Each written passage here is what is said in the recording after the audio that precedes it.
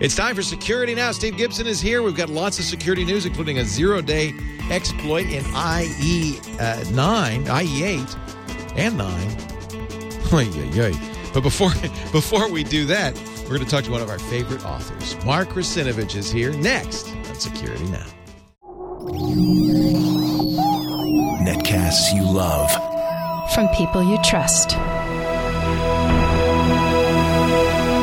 This is Twit. Audio bandwidth for Security Now is provided by the new Winamp for Android, featuring wireless sync and one-click iTunes import. Now with free daily music downloads and full-length CD listening parties. Download it for free at winamp.com/Android. Video bandwidth for Security Now is provided by CacheFly at CacheFly.com.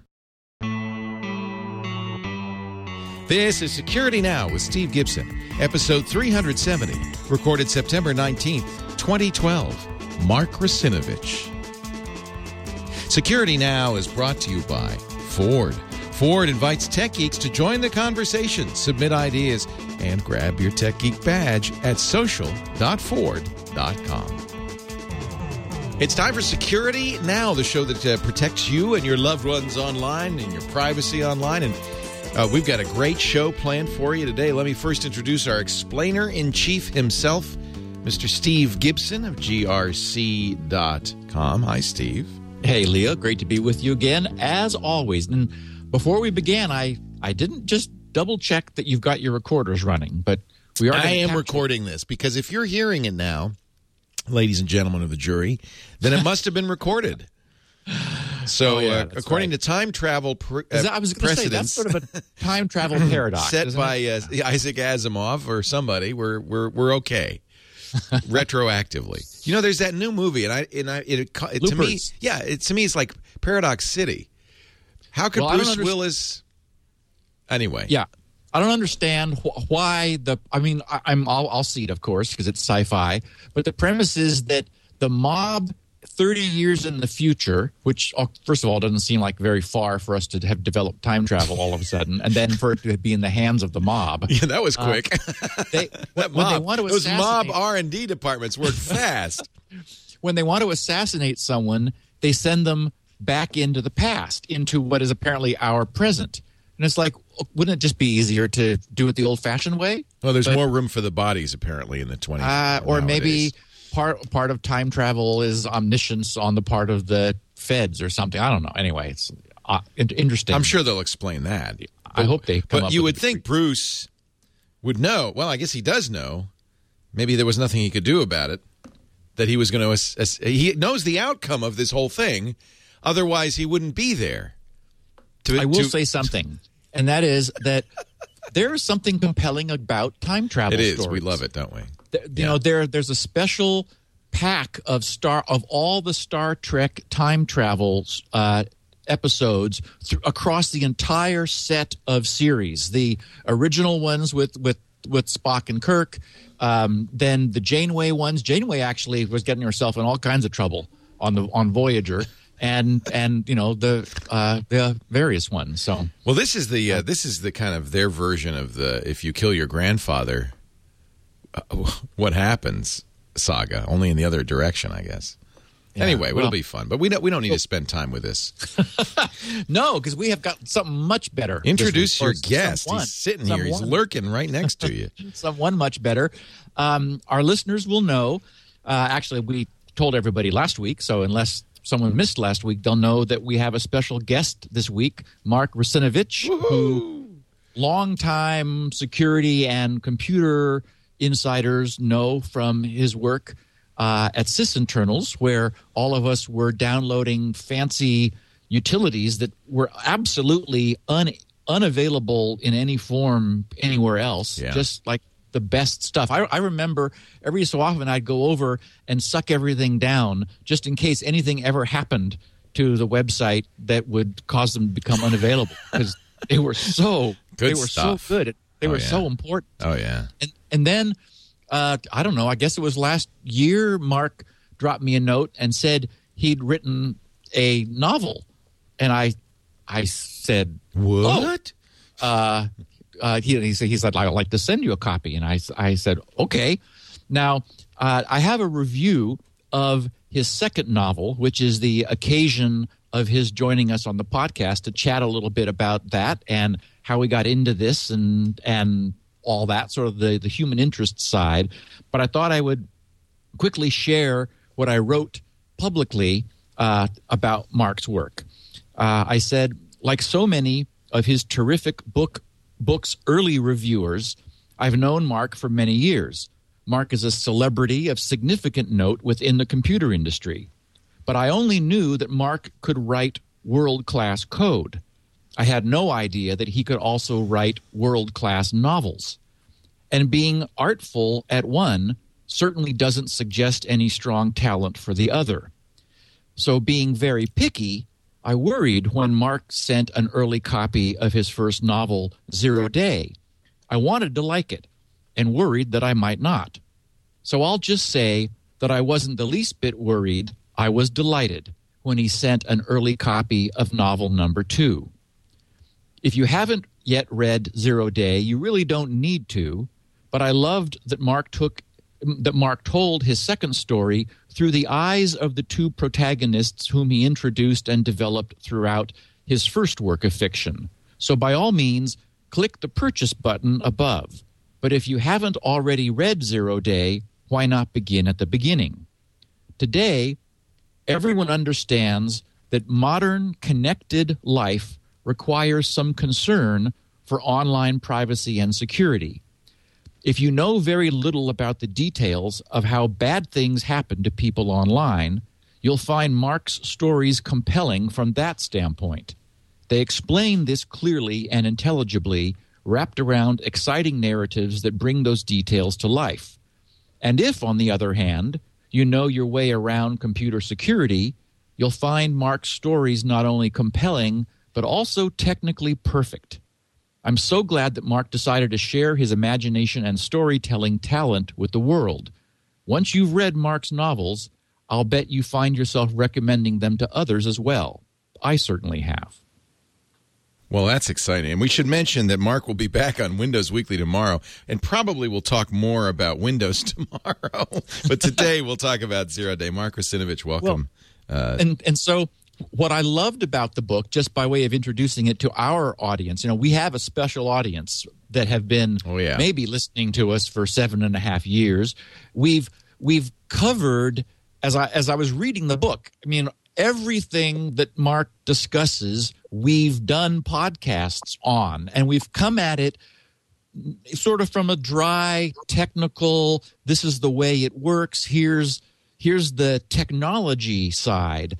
And as I was reading this, I was thinking this would really be interesting for our listeners because the technology will be intimately familiar, but here Mark actually employs these things in a very interesting plot, and that's exactly real, and it gives you a chill to sort of see this stuff come to life the way Mark pulls it together. You're talking about his, of course, wonderful book, Windows Internals Part 2, now available in paperback. Oh, no, you're not talking about that. Okay. Welcome, Mark. It's good to have you on Security Now.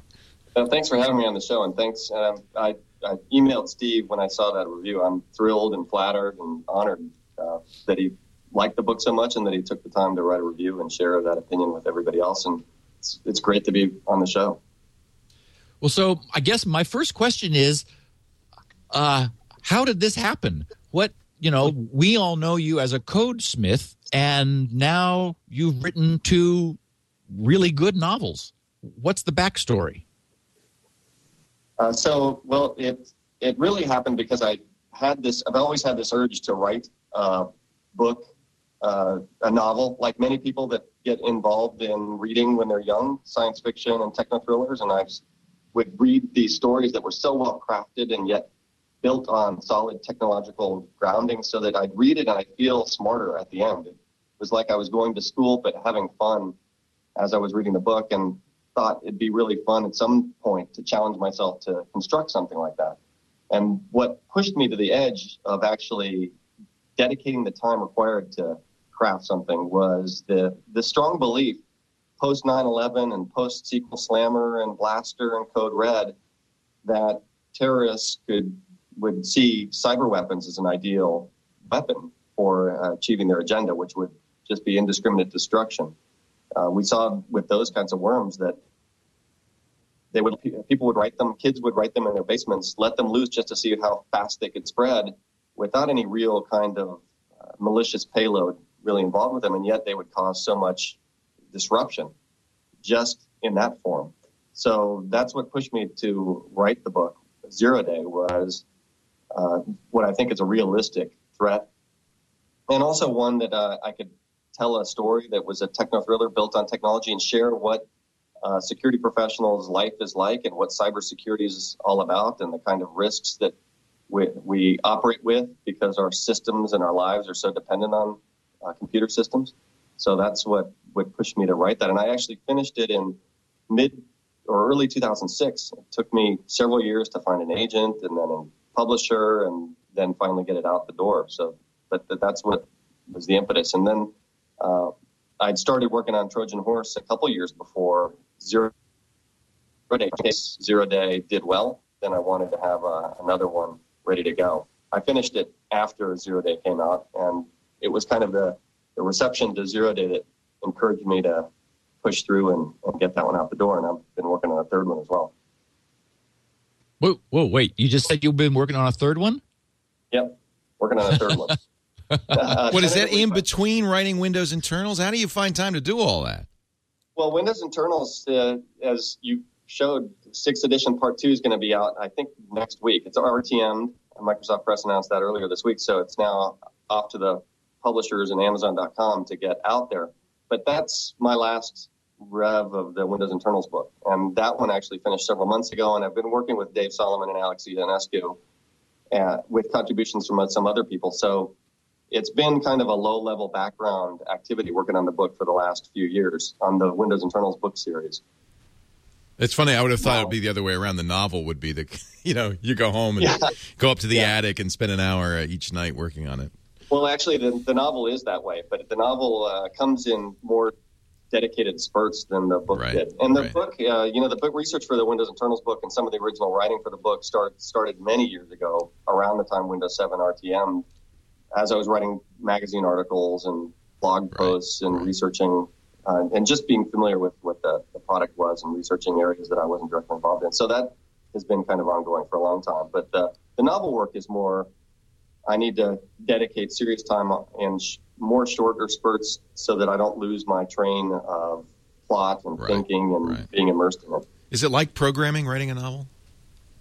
It is kind of like what you just described. It sounds like a programmer might say that. I don't want to lose the thread of my. You're juggling many balls when you write a program.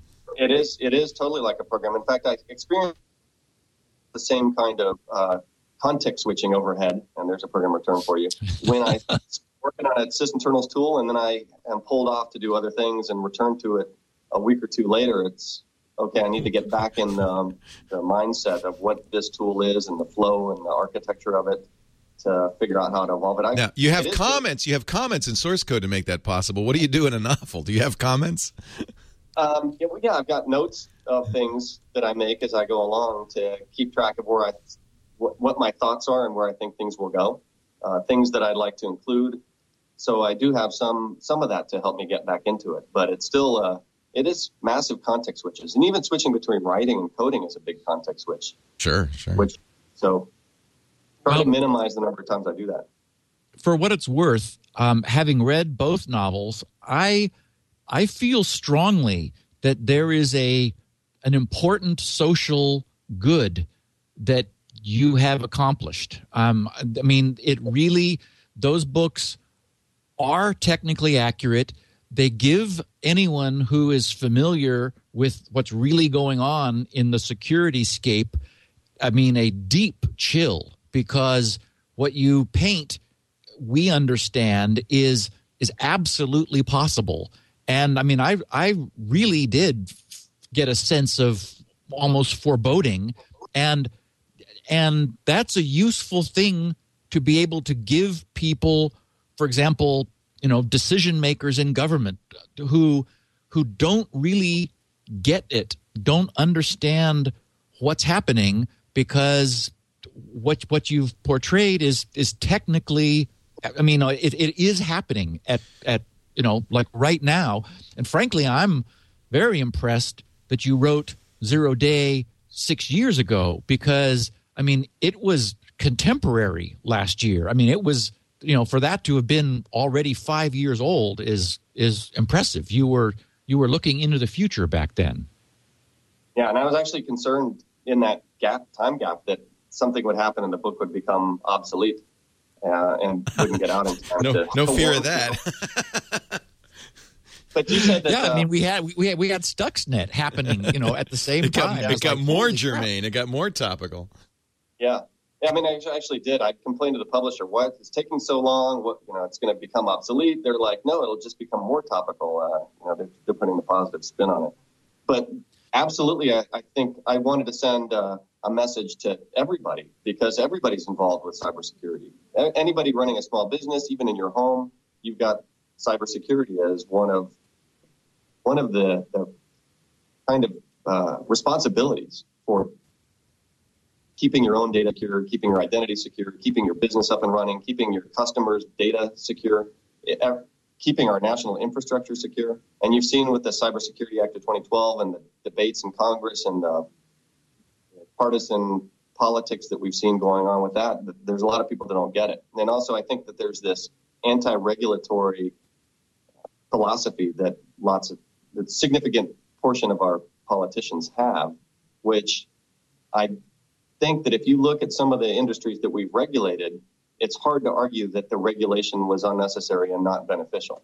You look at food, for example, or water that regulate, or the financial industry, the regulations we've got there, that we're not all better off because of some regulation, and yet they'll sit and argue no regulation necessary in cybersecurity. But isn't the concern that that unlike food and water, that our governmental officials just seem to lack a basic understanding of technology? I think people are afraid that they're going to write something that look at SOPA that makes no sense technically. I think that is a concern, and it's a valid concern, but I don't think that that's a good reason to say, well, we're not going to do anything about it and let everybody, and just have it be cooperative and voluntary and let people do what they want to, especially when the nation is depending on these systems for us to continue to operate well. So we've outsourced so much of our national critical infrastructure to private industry, and yet say, well, you can voluntarily have security best practices and voluntarily share information with us and voluntarily... Right.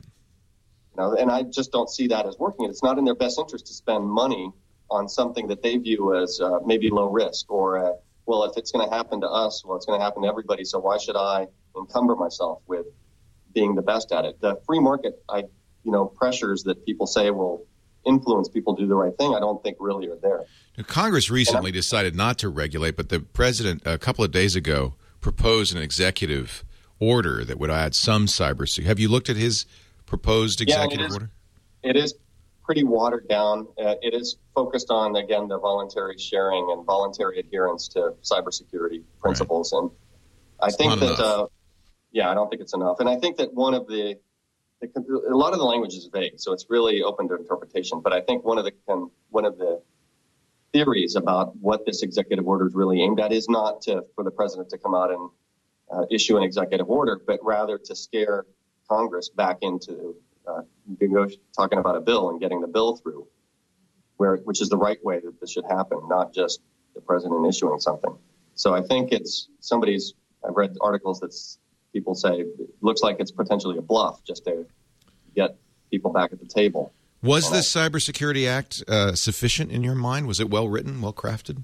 Well, I think that the original Lieberman version was. I think that the one that after McCain got his hands on it became way too watered down. And that one, if you look at it, is basically volunteer versus regulation. And I'm not saying, when I say regulation, that it's just purely regulation. I think we need to have incentives to tax breaks and other ways of positive reinforcement for people doing the right thing, not just the negative side of it too. But the Republican version of it is definitely I think it's closer to what the executive order looks like. And I think maybe that the Obama administration figured, okay, this is a first step. Let's just agree. Let's just establish what we can agree on, and then we can build from there, rather than just not have anything. So that's why you saw Lieberman say, okay, fine, we'll go with this one, and then it still fell apart.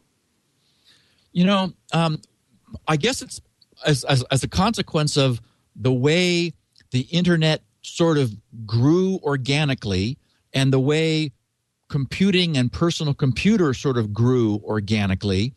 But I'm noticing this sort of a schism between as a consequence of the amount of damage that an incompetent programmer can actually do. And I note, for example, by way of comparison, that attorneys and medical doctors have to get substantial additional education and then pass tests and essentially become certified. And, programmers don't have anything like that. But at the same time, it's sort of gone from a casual hobby into something that is really a potent tool for good. But if code is written incorrectly, sloppily, casually, a lot of damage can be done.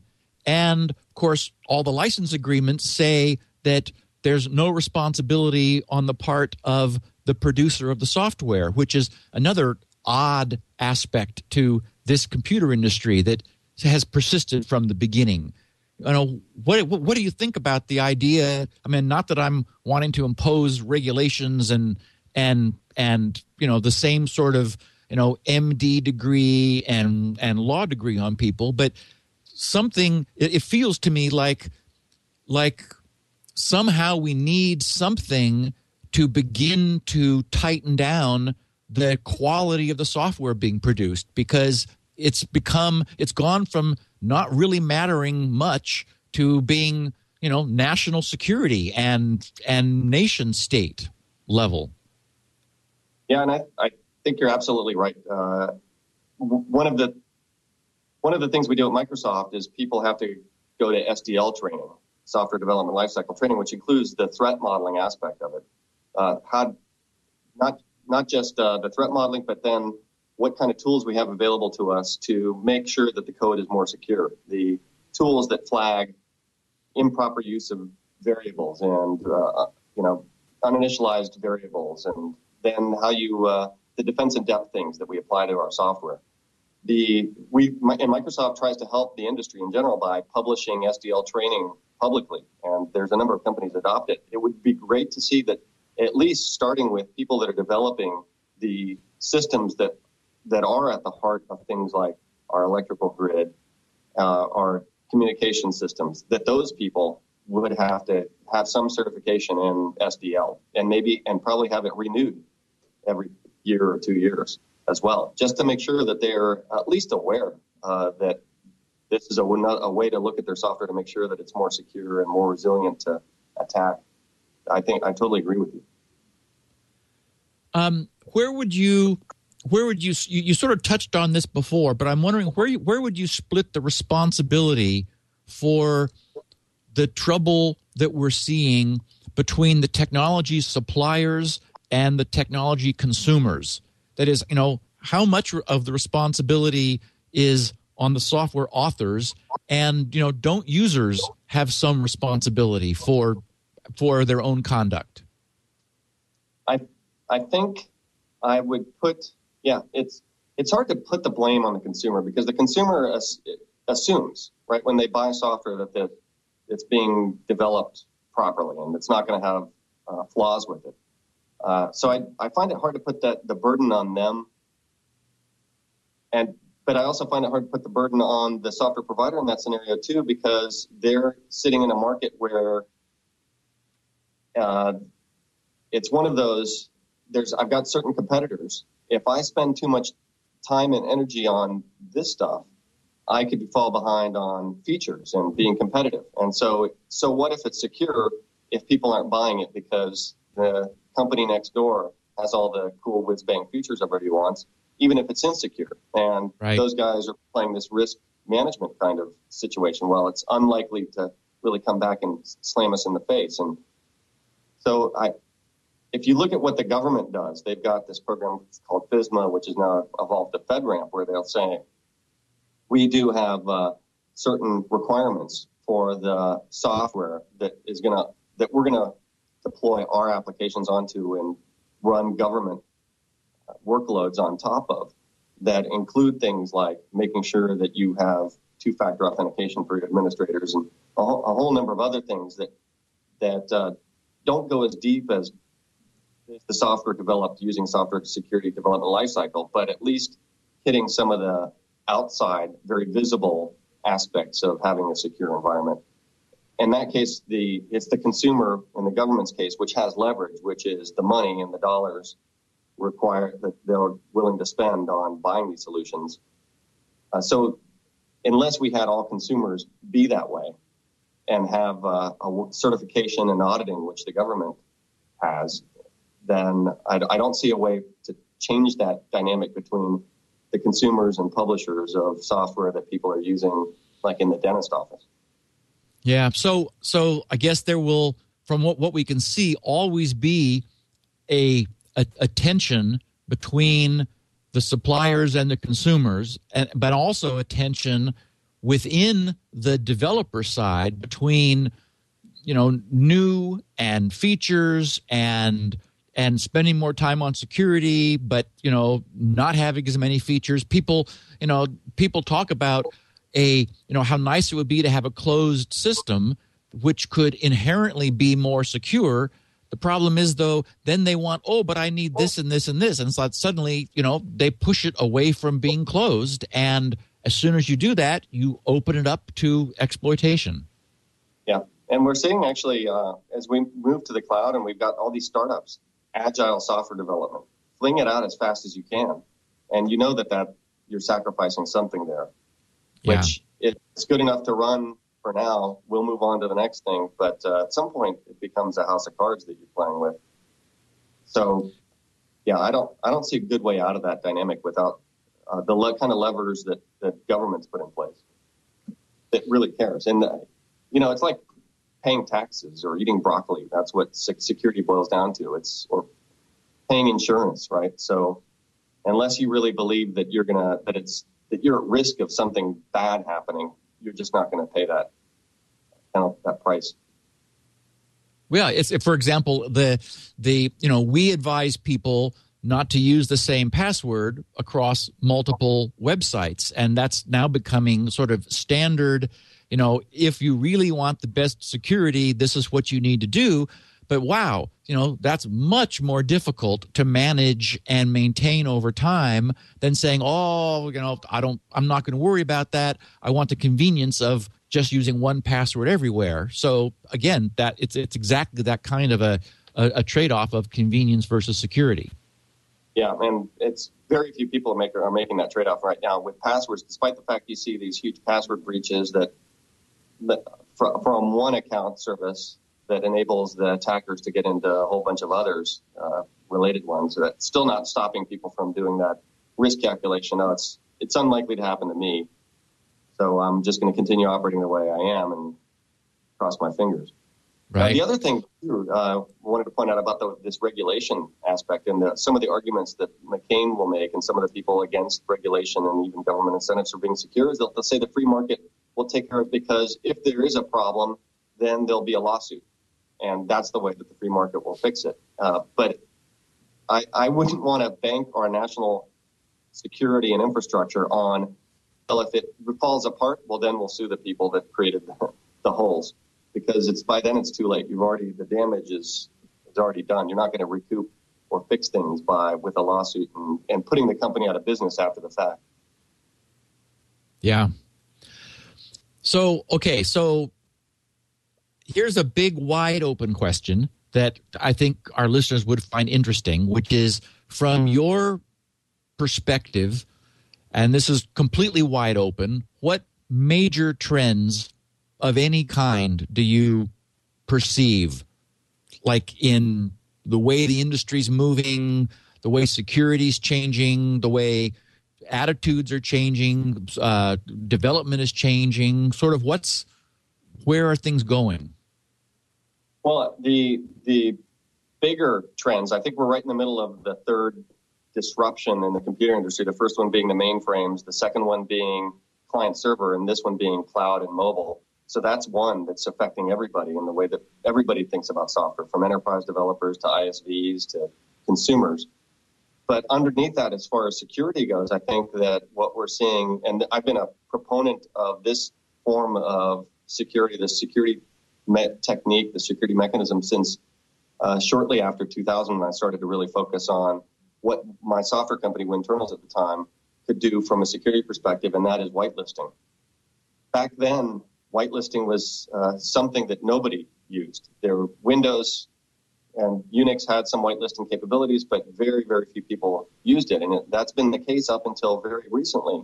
And people, I don't think, are really aware of this, but now whitelisting has become one of the key security features of the modern client platforms. When you look at iOS, for example, Apple's ecosystem, it's a complete whitelisted ecosystem.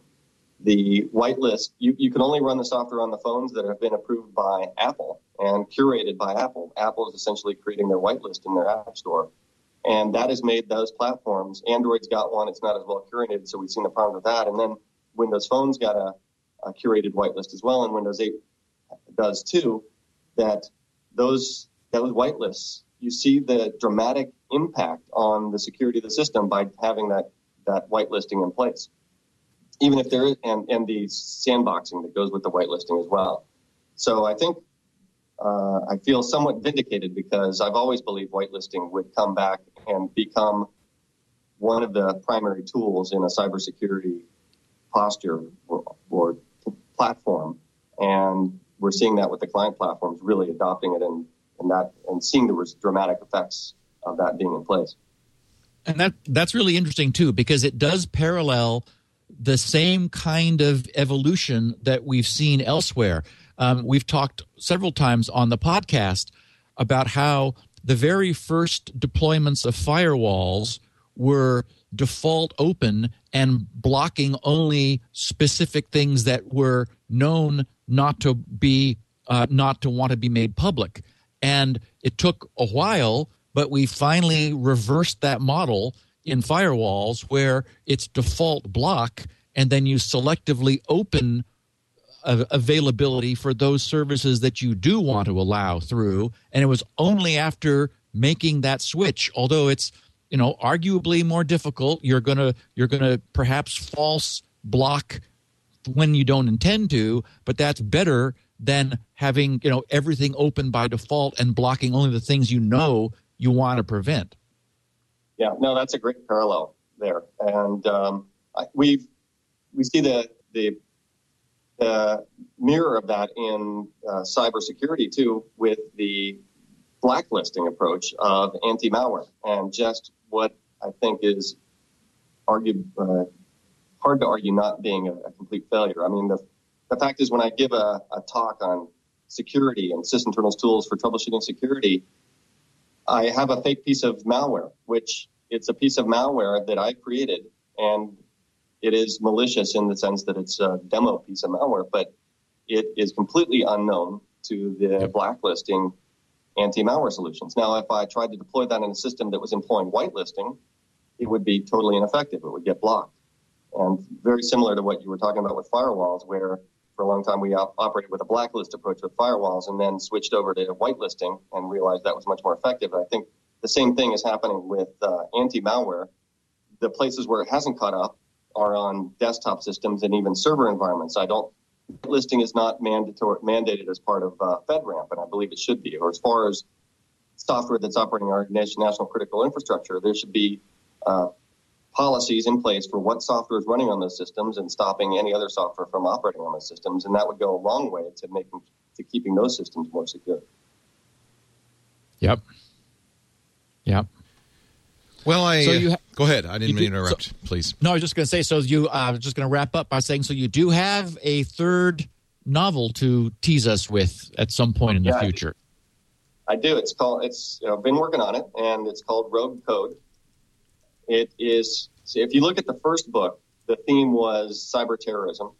The theme of the Trojan horse was state-sponsored cyber espionage and spear phishing. And the theme of this third one is insider threats and social engineering, which I think if there's any weak spot in any system, you can have the best technological defenses in place. But if you have an insider, a malicious insider, that is very hard to defend against. And social engineering, of course, a slightly weaker form of the same thing of an insider threat, but also extremely hard to defend against. Very cool. Well, Mark, thank you very much for joining us. And we'll see you tomorrow. And actually, Lou MM, who is in our chat room, and I guess a colleague of yours, is going to run over with a Heil PR40 microphone for you to borrow for tomorrow. I think he's already linked you. But it's really great to have you, and I appreciate you. Boy, we've been fans since the Sysinternals days. Yeah, I was going to say, thank you so much for all your contributions through the years to be able to have those tools. And they did not disappear when Microsoft sucked you up. I remember when that happened. Everyone was like, "Oh my God, we're going to lose Sysinternals." No, Microsoft's got Mark now, and it's like they're still around and they're getting better all the time. Business as usual. Still, that's my other hobby is the Sysinternals tools. Still working on that. But thanks for having me on the show. It's been fun. Nice to meet you, Mark. Really appreciate it. And nice to meet you, Leo. Take care. Bye-bye. Bye. Mark Russinovich. Russinovich.com, RUSSINOVICH.com. And then Sysinternals is still on the Microsoft.com site if you just Google Microsoft Sysinternals. And people can... I should have asked him if he's updating. We'll ask tomorrow if he's updating them, because I don't know if there's a Windows 8 version. I remember looking at... one of them not long ago. I needed something, and it was there, and it was current. It was at least Windows 7 current, and it was like, oh, thank goodness, this stuff is still around. So, some of the best tools there are. Yeah, part 2 tomorrow. We're going to take a break, come back with more Steve Gibson and security news. Yep, we had a very, very busy week. This was nominally a Q&A week. Right. But I thought with Mark and with so much news to talk about, once again, we just don't have a chance to get to questions. So I did download 289 pieces of email this morning, but you have another week to send more stuff in to grc.com/feedback, and we will do that next week. Today, or after... for the second half of this podcast, we'll catch up on the week's news because there was a lot that happened. Excellent. We're brought to you today, of course, by our friends at Ford, who invite you to visit their new site just for Ford owners and prospective Ford owners, social.ford.com. And there's a lot on there. They just announced, I'm very excited, the new Fusions for 2013, including, we've been talking about that plug-in hybrid, the all-electric Fusion, and, of course, the hybrid Fusion. You can find out more at social.ford.com. The Fusion Hybrid gets 47 miles per gallon combined, and highway and city, which I think makes it the number one hybrid on the market. What's really impressive that they're able to get equivalent city and highway mileage. Read more about that, about the EcoBoost engines. You can get a V8. Oh, sweet. And Ford trucks and everything Ford at social.ford.com, including an article I wrote. I had an interview, it's been a month, I think now, ago with Jim Buchkowski, who's a lead technologist at Ford. And I wrote up some notes from the conversation. Really interesting guy talking about the future of the Ford API, Ford apps, autonomous vehicles, and more. You'll find that if you go to the articles section on social.ford.com and read the technologies pages, it's in there. You'll see my smiling face somewhere in there. It's kind of fallen now down to the bottom. There it is. What else can you do there? Well, you could share your ideas and read other people's ideas. It's kind of a digital suggestion box. You can even vote on the ideas as you read them, which is fantastic. And Ford responds too, which is great. They're really participating here, posting images of your car. Wow, that could be my Mustang. Oh man, videos too, interviews and more. We got to post some of our videos. We've got some great interviews with Ford folks over the years, including several interviews with the CEO, Alan Mulally, and of course, as all social sites, they've got badges. I don't know what the point is, but they do. They have them, and you can pick a badge and pass it on. I particularly like the Tech Geek badge. You're not just ahead of the curve. You're the one leading it. There's lots of great badges for all sorts of Ford owners and future Ford owners. What is it, a pet badge? I like that. Like to take your pets wherever you go? That's Ozzy with his ears flapping. Social.ford.com. And when you're there, find out more about the brand new Ford Fusions, the 2013s. They're coming out. And the 2013 Focus and the 2013 Escape. My goodness. This is going to be a great fall for Ford lovers. Social.ford.com. We thank them for their support of Security Now and Steve Gibson's efforts. They were talking about the security of the computers. Where did I see that? In the Ford vehicles. They paid a lot of attention to separating the car computer from the sync and all of that. Very interesting stuff. Very aware of the issues there. Yeah, actually, we have a couple. There's been some activity in the crime rings over in Europe with BMWs as a consequence of their keyless entry stuff, which we will talk about. I ran across a really neat note from someone named Philip Cook that I just wanted to briefly share. He had a success, not surprisingly, I guess, with SpinRite. He said, a week ago, I started my day with a blue screen of death, advising that I had an unmountable boot volume. Efforts by Adele Tech only led him to the conclusion that we should reformat the drive and lose all my data. Nothing would recognize the drive, and all of the check disk commands in the book could not even see it or result in anything but the same blue screen on every reboot. A Mac Store utility that I ran from a downloaded file advised me to return the drive for replacement.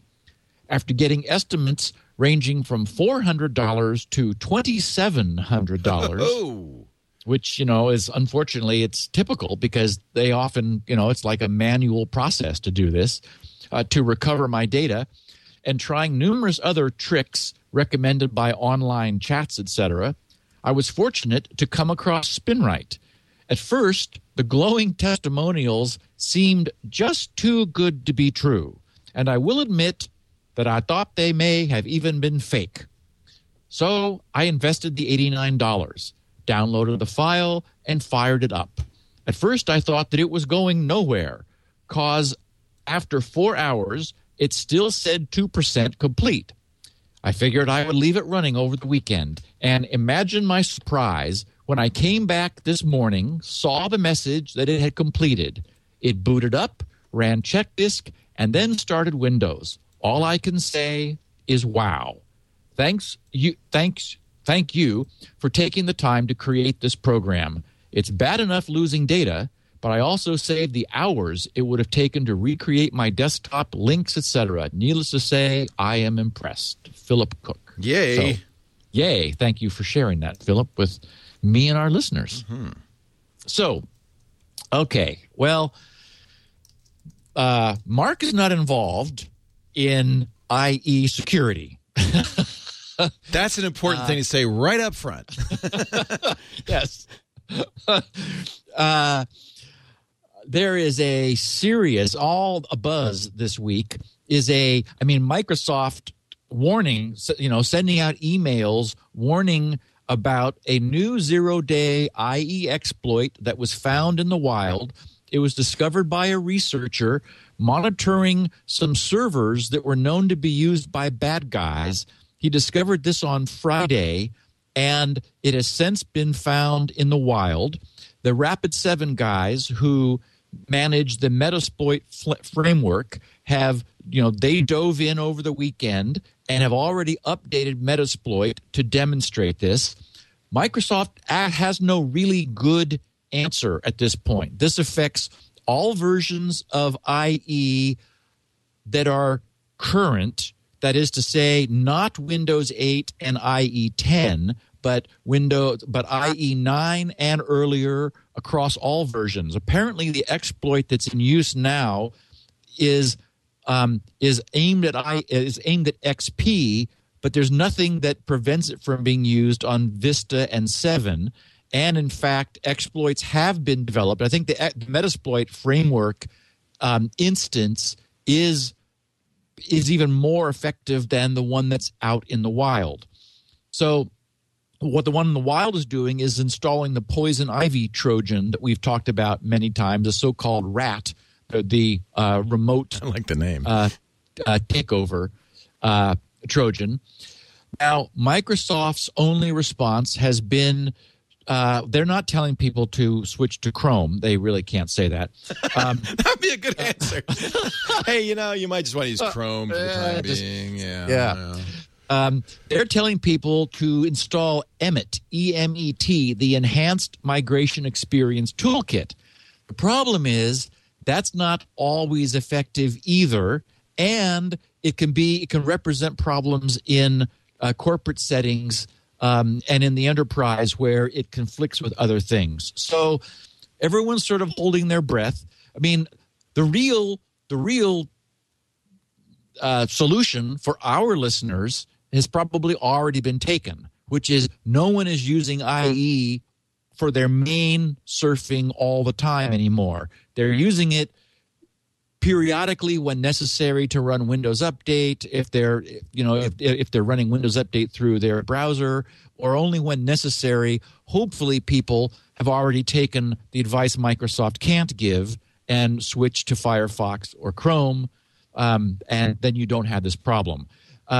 This is enough of a problem, and this next second Tuesday of October is far enough away, that is the 9th, that Microsoft did react to this immediately. I was impressed with how quickly they were on the ball with this when you consider this was only discovered on Friday, and I was getting mail Monday morning 2 days ago saying, there's a problem. Unfortunately, we don't really have a good solution. So October 9th is their next opportunity for their regularly scheduled in-band update. I don't know if they can be ready in time. Maybe they'll be ready sooner. So we'll see. But the only thing you can do is stay away from IE, or I guess you can you can crank the security all the way up so that IE won't run scripting. That is one of Microsoft's recommended mitigation measures. Of course, we know that use it anyway, right? I mean, yeah. Increasingly, things don't work on the net. In fact, you can't even do Windows Update if you follow Microsoft's advice for making IE secure, because it requires an ActiveX control and scripting in order to work. So, just don't use IE. It's got to be even IE 8, even IE 9, even. Yes. IE 10 even. Yes. No, not 10. 10's not out yet. So 10's not out, and Windows 8 is not out, and it is not the betas are not vulnerable. Oh, okay. Yes. Well, that's good news. So whatever this is, and there are very little details. I've not bothered to go. This is the exploit du jour, so I can't spend much time figuring out. Nobody has time to read about all the flaws in the Internet Explorer. It's a full-time job. Now, LastPass has just added an interesting service. They call it the LastPass Sentry service, which is, interestingly enough, opt-out for all LastPass users who are at the paid level, either premium or enterprise users. So if you're just using the LastPass completely free, this is not available. But if you're a LastPass premium, if you've given LastPass some money and are a premium user, then what LastPass is doing for you, and by opt-out I mean that you're in now, unless you tell them you explicitly don't want this, is they've made a deal with a group called Pwned List, Pwnedlist, that are this Pwned List group are aggregating all of the publicly leaked usernames and passwords. They currently have a list of 24 million of these. And so what LastPass is doing is making a daily check of their paid LastPass users' account email addresses against this master list. And LastPass will proactively notify any of their paid premium and enterprise users if at any point their LastPass account email appears in the pwned list, which is very cool. They have interesting future plans because, of course, the first thing I thought was, well, that's nice, except here we've recently been telling people don't use one email address for everything because we know that could be a problem. And that was essentially what bit Honan with his problems.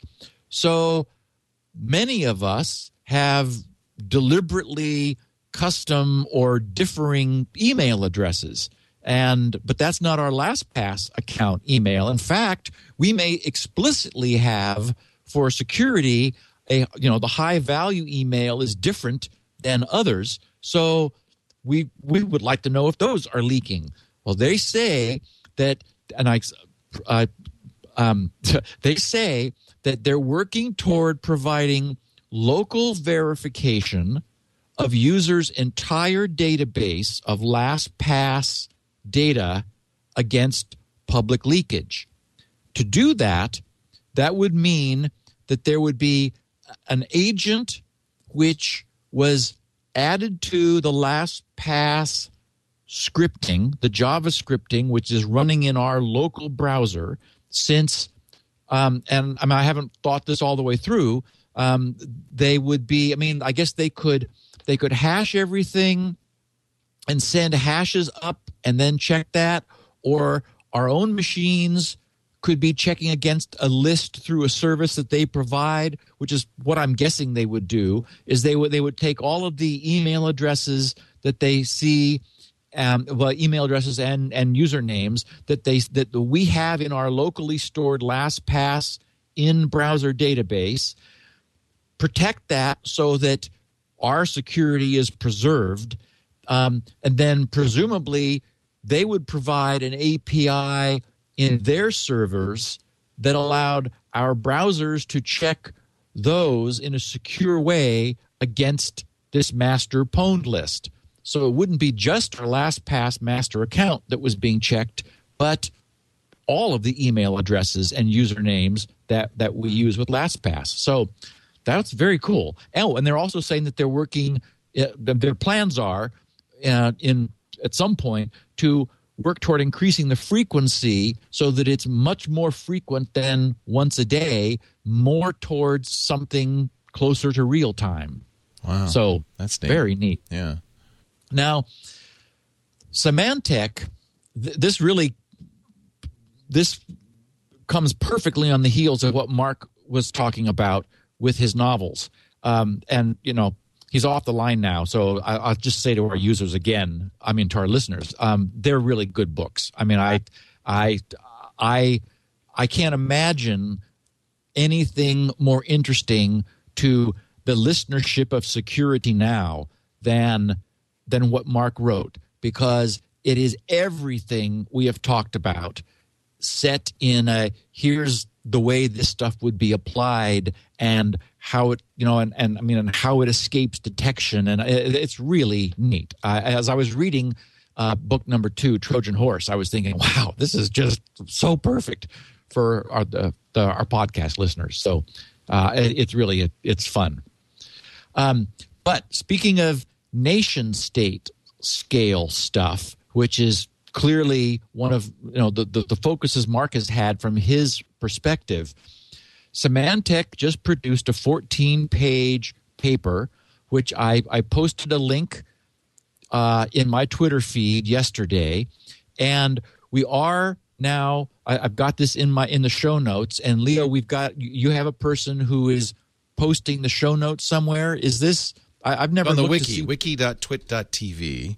Okay. Every show, theoretically, on the wiki, has show notes, but it's all volunteer. And so I had been posting stuff up there. I've given him all the notes for the past year's worth of episodes, and I think he's getting them all up there bit by bit. So I'm very grateful to our volunteers. Well, I did have a number of people, or maybe one person multiple times, Probably that. me, Yeah. Asking, he couldn't find some stuff that I had referred to in the last week or two. So I do want to explain that, I produce notes with links to everything in them, and we're now since Leo's got a neat volunteer who's going to be moving those into the wiki.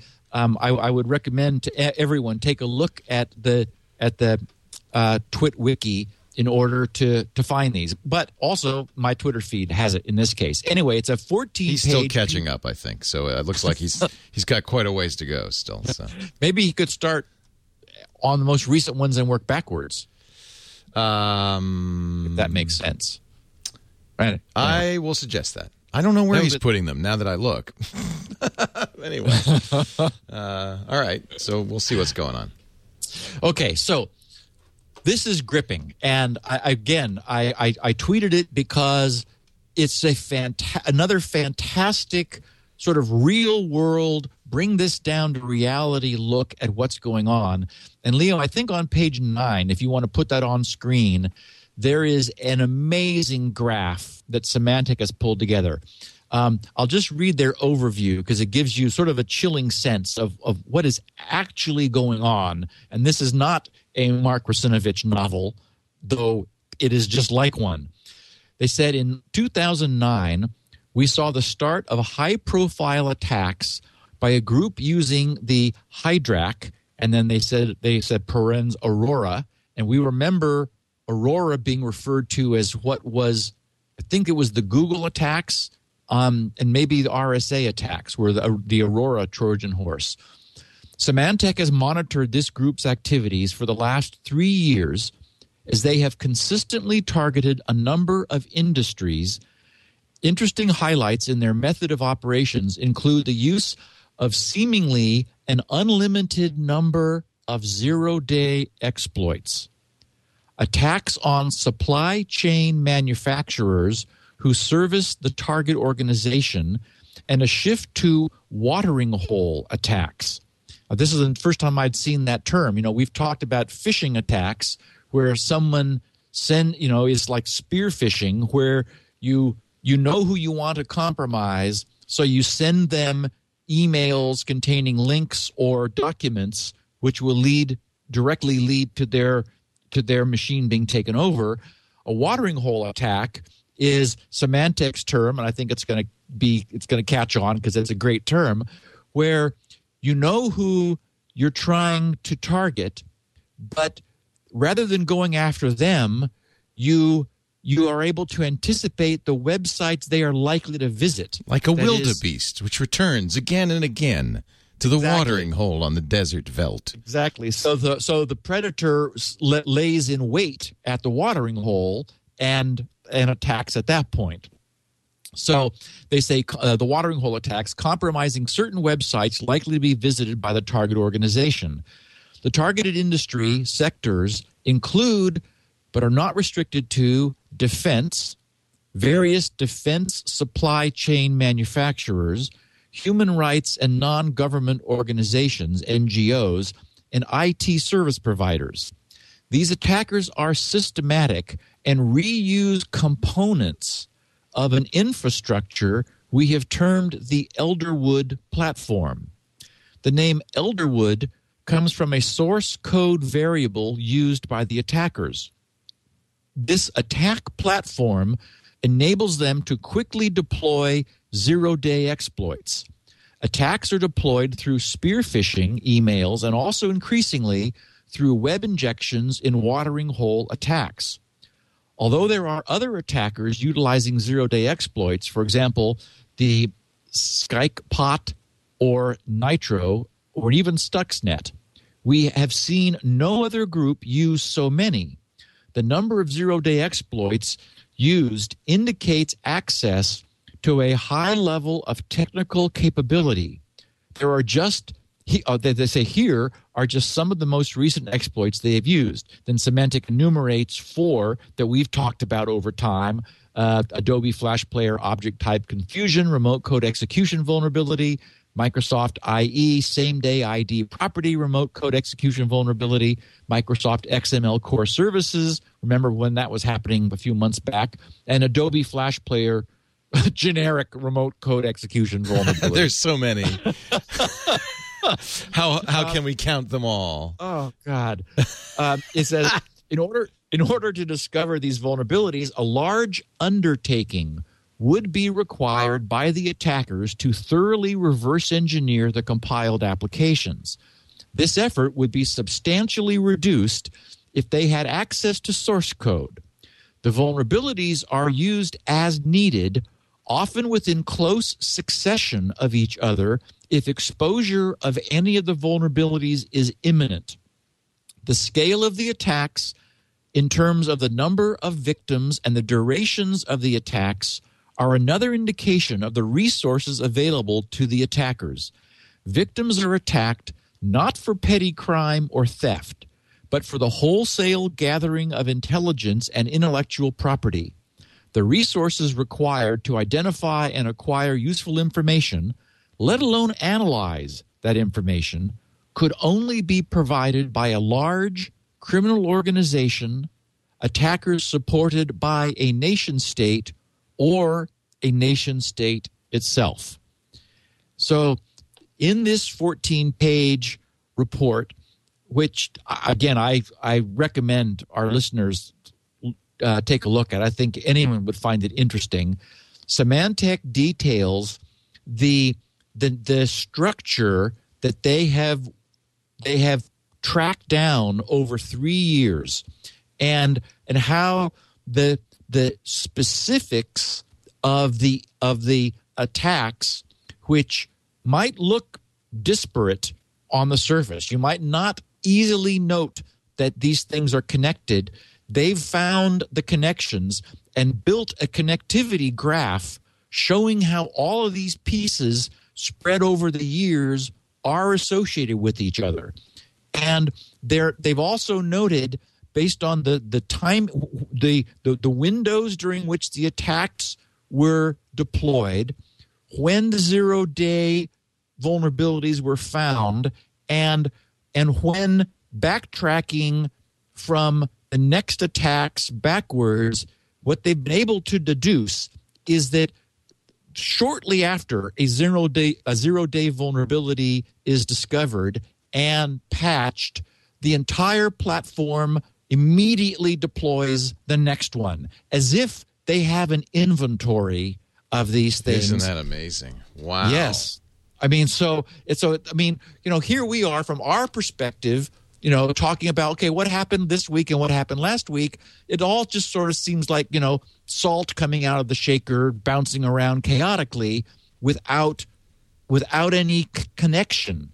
But at least in this case, Symantec, by looking carefully at these and noticing things like common variable names and common deployments, they've got a Shockwave flash file, which there appear to be automated systems in place for like compiling exploits into this Shockwave, this generic Shockwave flash package that allows them to quickly, and again, this is all about windows of opportunity. We understand that there are moving targets, that there are people looking for malicious connections and malware. So it's all about time. How quickly can you get in and suck things out before the window is closed, before you're discovered, and you then need to come at it in a different direction.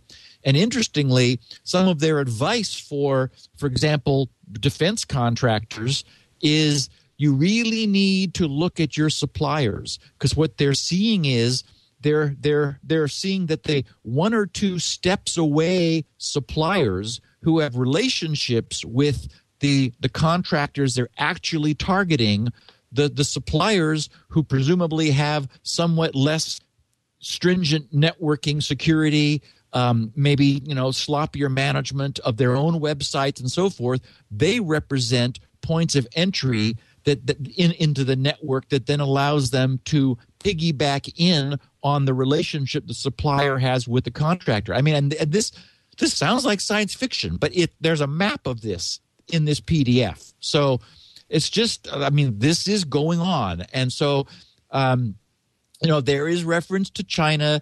This does sound like a nation state that has a formal program assembled. And what's bizarre is this is a chunk of Mark's book, even though. Oh, really? Oh, how interesting. This was just published. Yeah, I mean, again, and I read this 3 months ago in his book, and I'll say again, I am amazed that he put together Zero Day in 2006 because Stuxnet was happening just a couple years ago. Yeah. It's like, whoa, okay, which really he didn't have prior knowledge, I don't think, right? But it was. You think? No. I don't think so. I think that he just saw it coming. Well, and you've heard me do the same thing. Right. If you understand the technology, you know what's going to happen. I mean, you can just say, okay, this is going to happen. And, there have been a number of times when that has come true. And so he gets it too. He understands the technology. He realizes where the weaknesses are. And I thought he did a good job of sort of characterizing at the legislative level the tension that exists. The shuttle software in the U.S. shuttle program had to be absolutely bug-free, and we can do that at an incredible expense.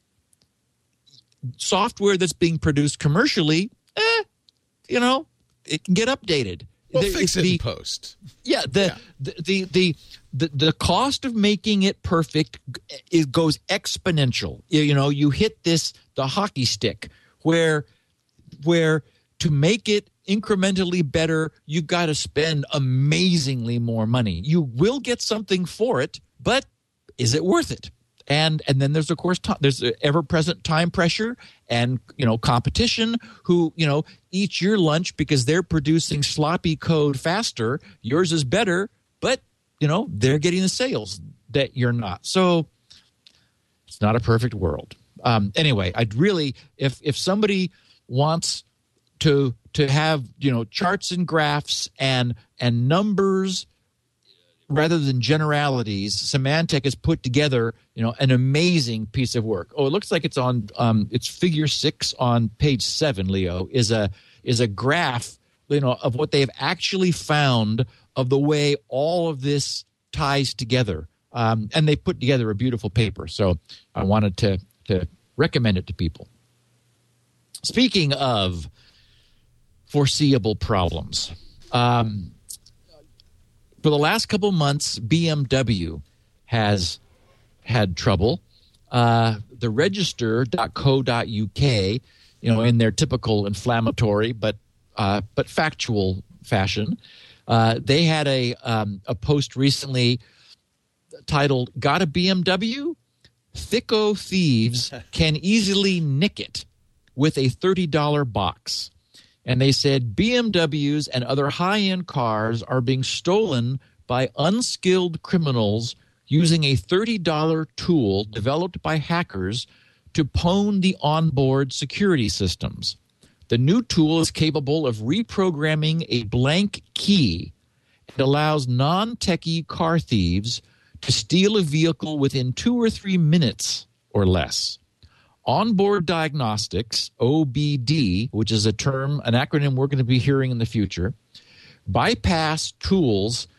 onboard diagnostics bypass tools are being shipped from China and Eastern Europe in kit form with instructions and blank keys, says a news report linking the release of the tool to a spike in car thefts in Australia, Europe, and elsewhere during 2012. would-be car thieves need to grab the transmission between a valid key fob and a car before reprogramming a blank key, which can then be used to either open the car or start it via the OBD system. Okay, now that's one instance. There's a different one, which is unrelated. Well, it's what's related, but not identical.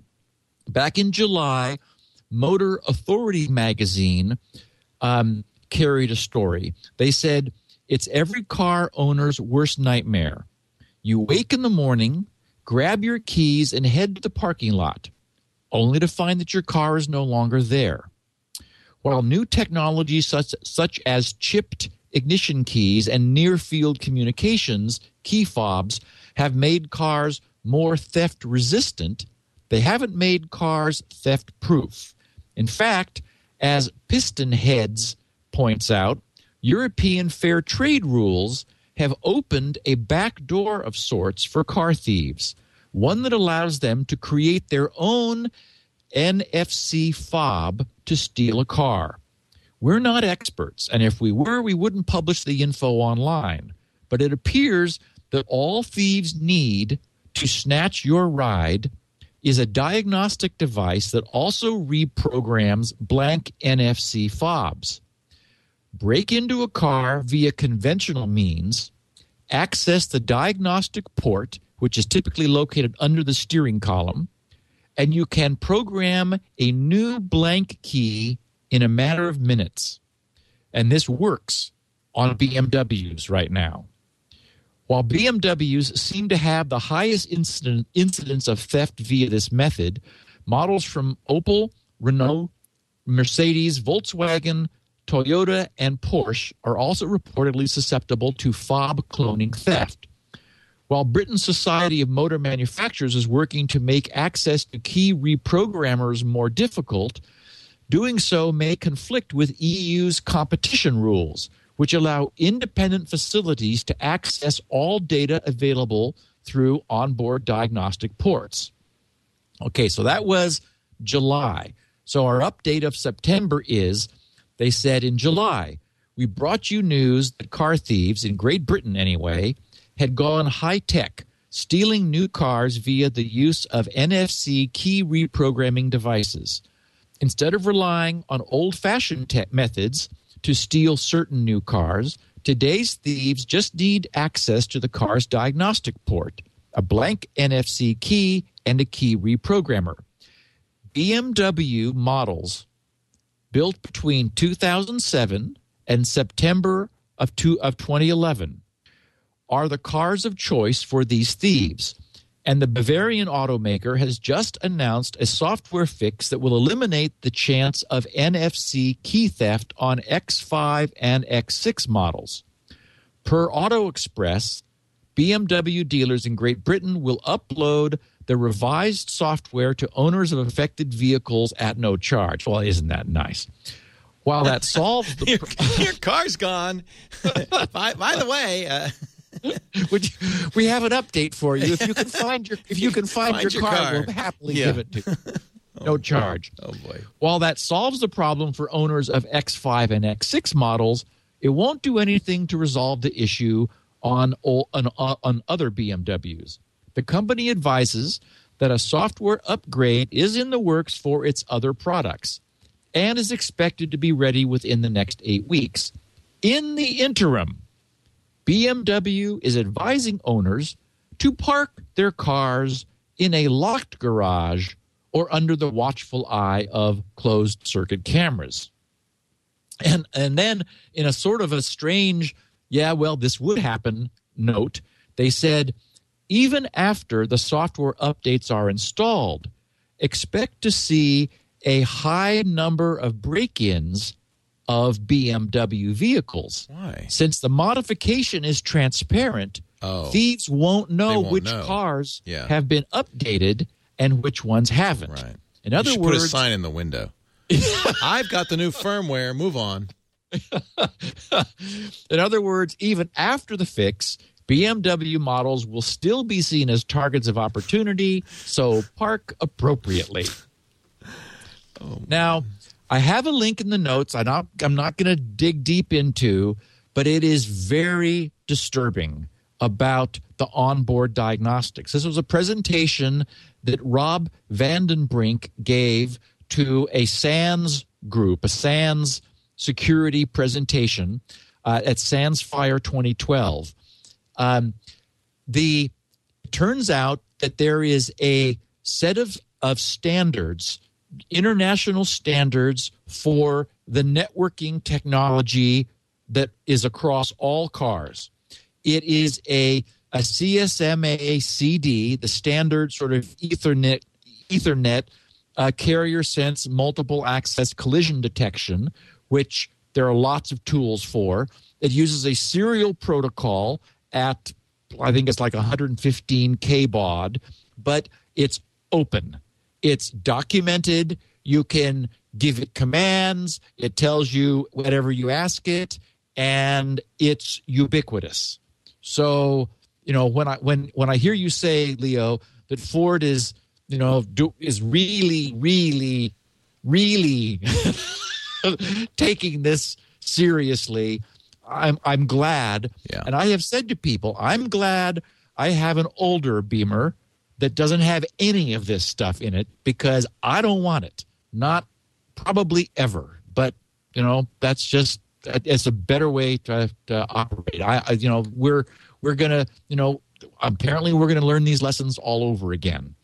So, like, for example, it's mandated that all new cars have to have tire pressure transmitting sensor systems, and that's RF, and that's a way into these systems, because people that have engineered them haven't been willing to spend a lot of time, and they've been in a hurry, and same old routine again on our cars, which are becoming rolling networks essentially of small computers. So I have a feeling we'll be talking about these things in the future, and I'm glad Ford is really taking it seriously. In a surprising development, Google has added the DNT technology to the latest developer build. Do Not Track will be in Google's Chrome browser by year's end. Google's spokesman Rob Shilkin said that the Obama administration had asked the entire industry to adopt the Do Not Track technology, and Google was complying with that request and the consensus that arose around it. There was sort of I kind of got this sense reading the whole thing of, they weren't that happy about it, but, they were the last browser without it. So they decided, okay, we'll put this in and let our users decide. Okay, a bunch of people tweeted this, and we'll have details probably next week. You remember, Leo, a couple years ago, that there were two hackers, one of whom was on the beach in Indonesia, communicating with a friend of his. We were imagining him, sipping on umbrella drinks while he was reading the TLS CBC RFC document. I remember that, yeah. That was Giuliano Rizzo on the beach. And his partner, Tai Dong, they're back. They were the people who figured out Beast, B-E-A-S-T, which was the browser exploit against SSL and TLS. That was a man-in-the-middle attack which they crafted by taking advantage of a weakness in the cipher block chaining, which is CBC, employed in SSL in order to crack into secure connections. So they now have a new attack called CRIME, C-R-I-M-E. That stands for Compression Ratio Info Leak Made Easy. That's a retronym. Compression ratio info leak made easy. And I love it because what that says is that this is a classic side channel attack. They've come up with a way, and it's not public yet. They're putting their paper out today, tomorrow, and Friday. That is September 19, 20, and 21 at this year's Echo Party in Argentina. They said that the new attack works much like the Beast attack. Once they have a man-in-the-middle position on a given network, meaning that they're in line in the communications path, they are able to sniff HTTPS traffic and launch the attack. Their current implementation requires JavaScript running in the browser. Rizzo was quoted, Giuliano was quoted saying, by running JavaScript code in the browser of the victim and sniffing HTTPS traffic, we can decrypt session cookies. Now, we all know what that means because session cookies are the way persistent authentication is created in browser client sessions, so that allows impersonation. That's much like what Firesheep was doing with Firefox some time ago. So we can decrypt session cookies. We don't need to use any browser plugin, and we use JavaScript to make the attack faster. But in theory, we could do it with static HTML. Rizzo also said that both Mozilla Firefox and Google Chrome are vulnerable to the attack. However, the browser vendors have developed patches for the problem that will be released in the next few weeks. Now, I saw elsewhere in researching this that browser vendors have stated they're no longer vulnerable. So I don't know who's right, but any browsers that support either TLS compression, which is a standard, or Google's Speedy. Speedy, of course, offers compression as well. Basically, what these guys are doing, this is, we've talked about side channel attacks on crypto. The idea is by changing the data being sent or sending their own with and without compression, the content is leaked by the amount of compression it gets. So for example, we know that completely random data won't compress much or at all. Pure entropy, absolutely random data. There's no pattern that a compressor can use in order to represent the same thing more densely. On the other side, a string of 10 A's takes up a lot of space unless you encode it as there will be 10 A's following, in which case it compresses extremely well. So the point is the ratio that you get of compression is set by the contents. So by tweaking the contents, it must be that these guys are looking at the difference in compression and then reverse engineering what the unknown data is by subtracting out what is known. So a very clever attack. I'm guessing about most of this, but that must be, if they're calling compression ratio info leak made easy, that's what it would have to be. Now, you need TLS compression or Speedy in this HTTPS link. So that would require support at each end. Both are still relatively rare.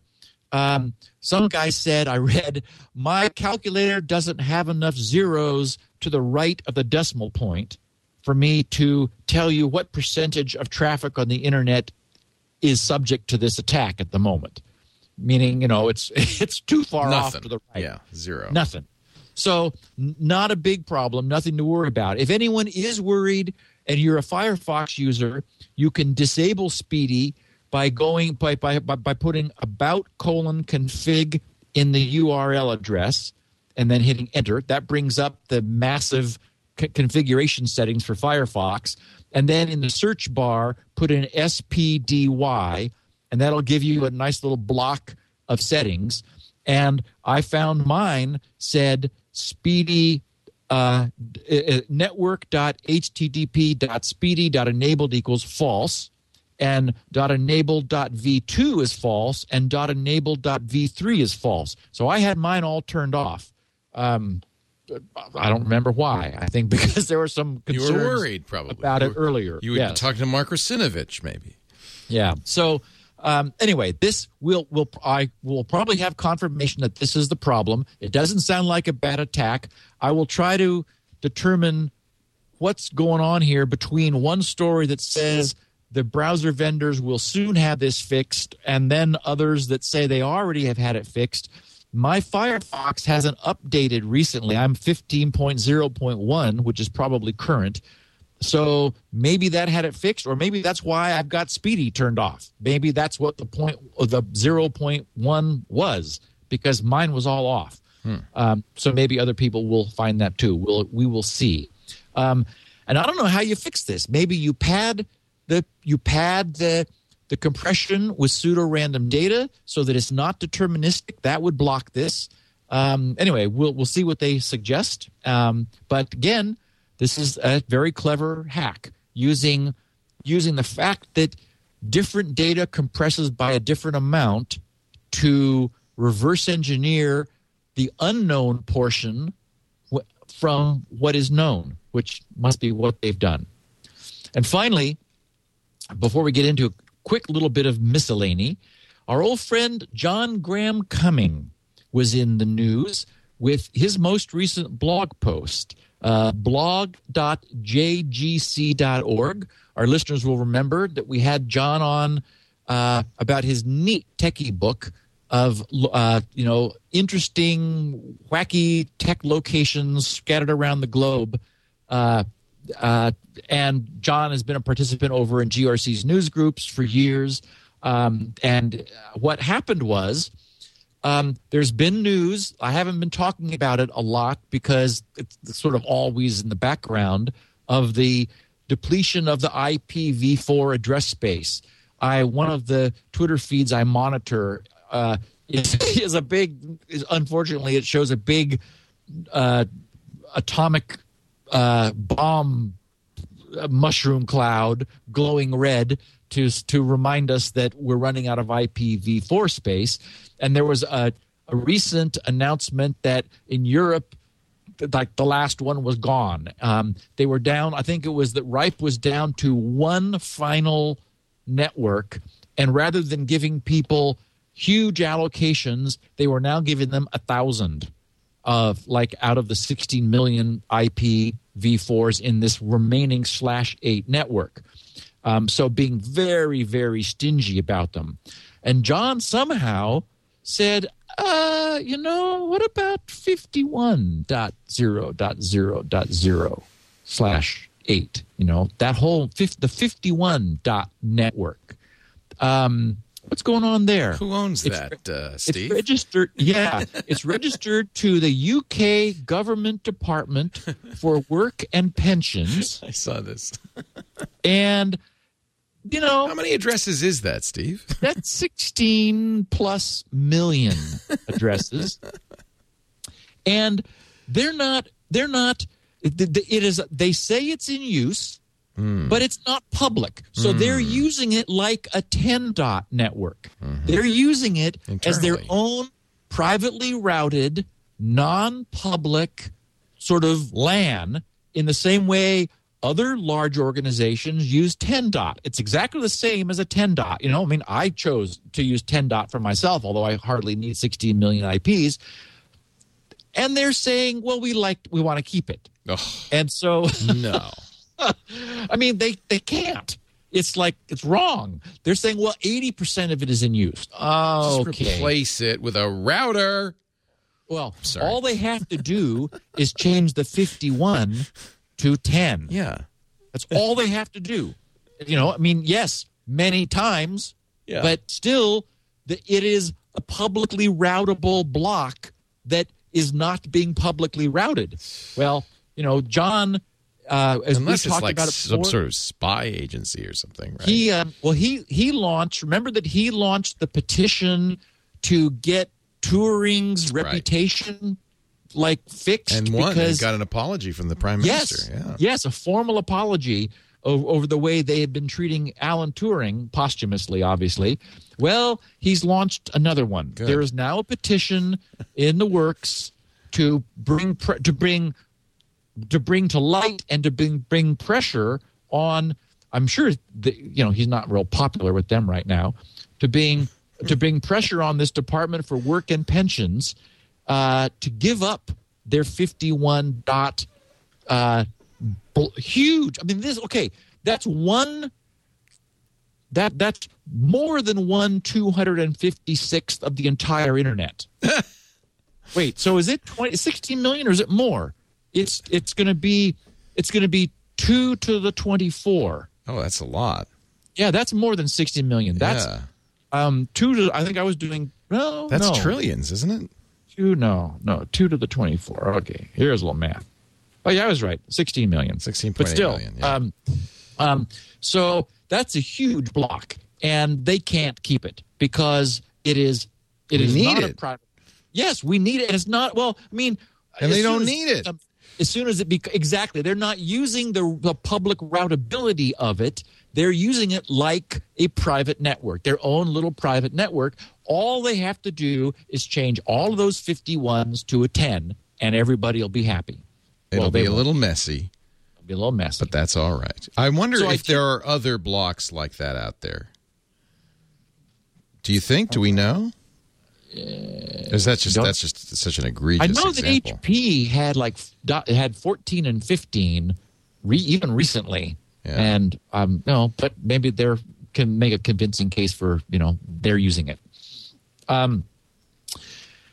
So I just wanted to make a little in miscellaneous category. The Revolution, the new J.J. Abrams future power outage global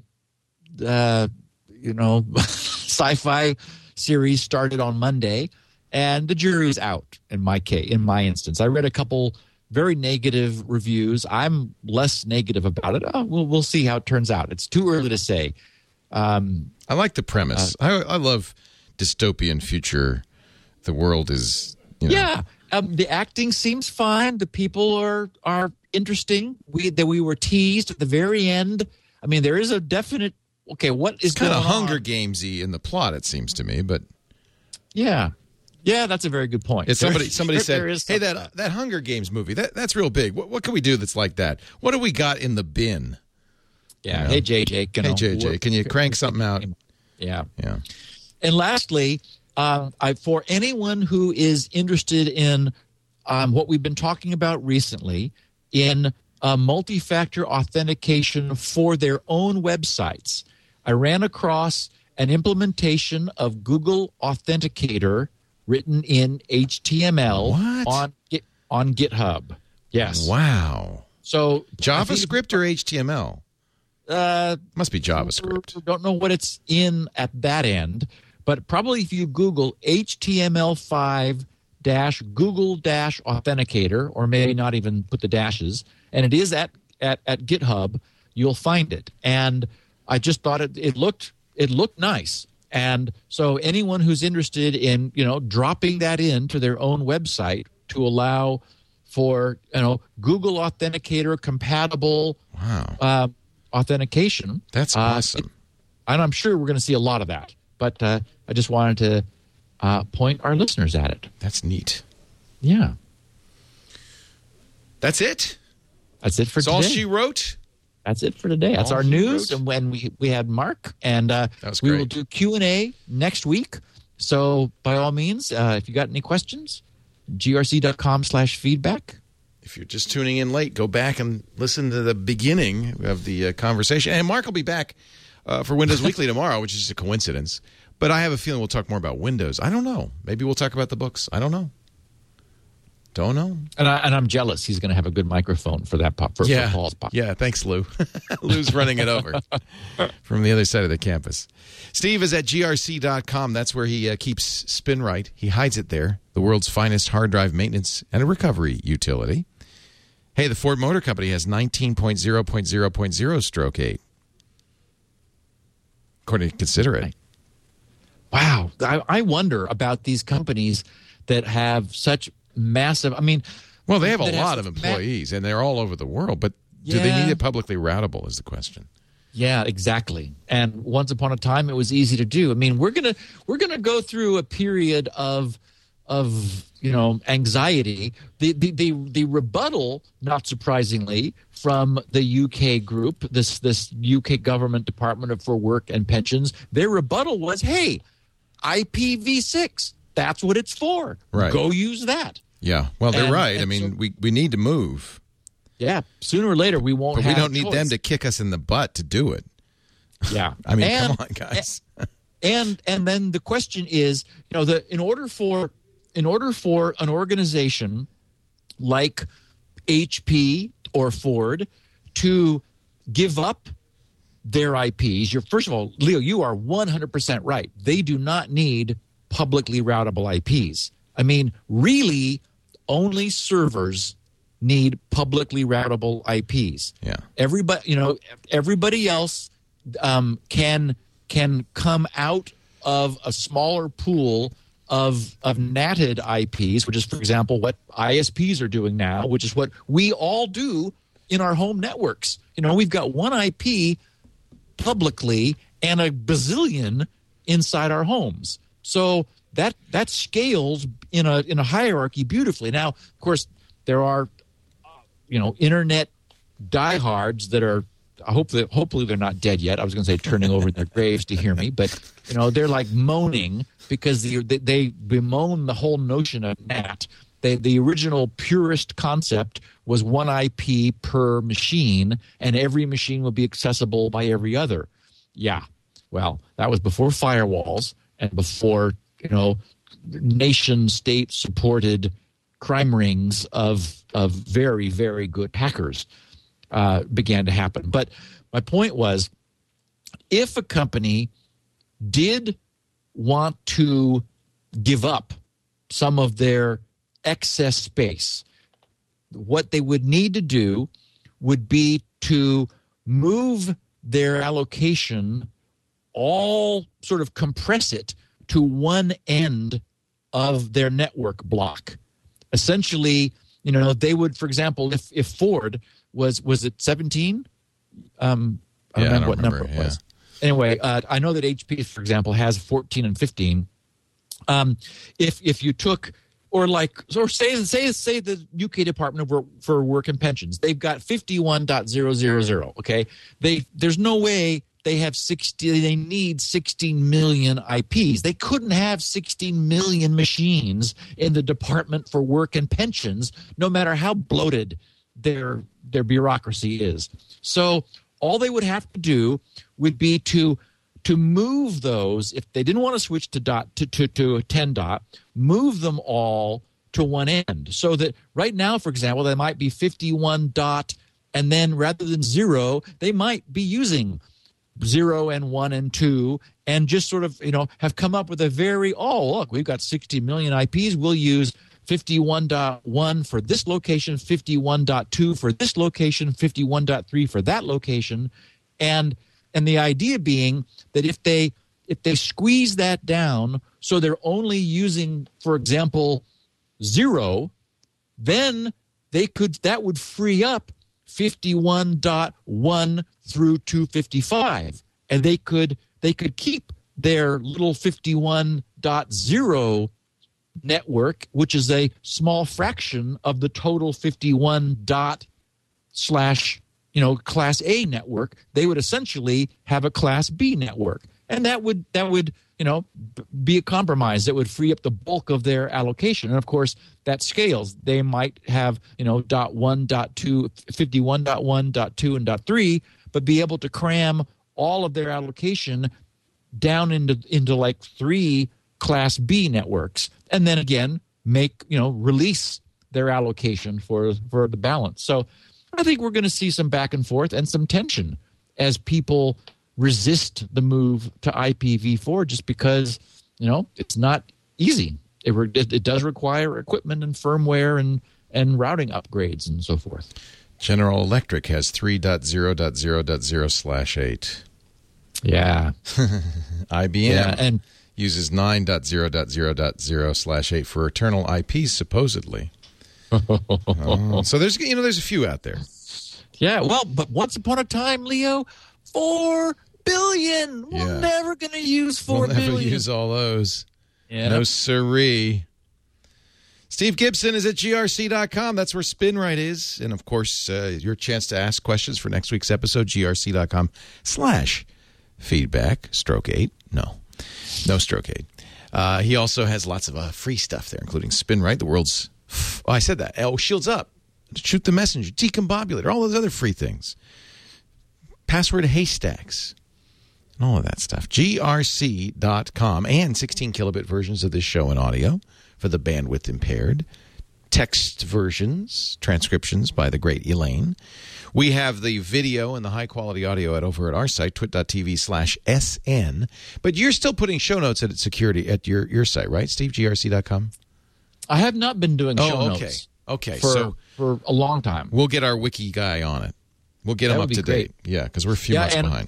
The transcripts that we have really come in handy because as I was reading about this, the new crime attack, the compression ratio info leak made easy, right. I thought, Giuliano Rizzo, wasn't he on the beach? Wasn't he on the beach somewhere developing and the nice thing is it's text search, right? That's the beauty so of it. I went to grc.com/SN, which bounced me to /securitynow.htm. I put I think I might have put beach into the search box, and up came. Oh no, I think I put Rizzo in because I knew his name, and sure enough, there were 3 hits on that, and one took me to Elaine's transcript from the time we were talking about the Beast attack. So It's easy to find those things here. All right, we're going to sign off. Coming up this week in Google, Jeff Jarvis in studio with us. We will see you next Wednesday, 11 a.m. Pacific, 2 p.m. Eastern Time. Yep, for a Q&A. Steve Gibson. Thanks for joining us. Thanks, Leo. See you next time on Security Now. Security Now.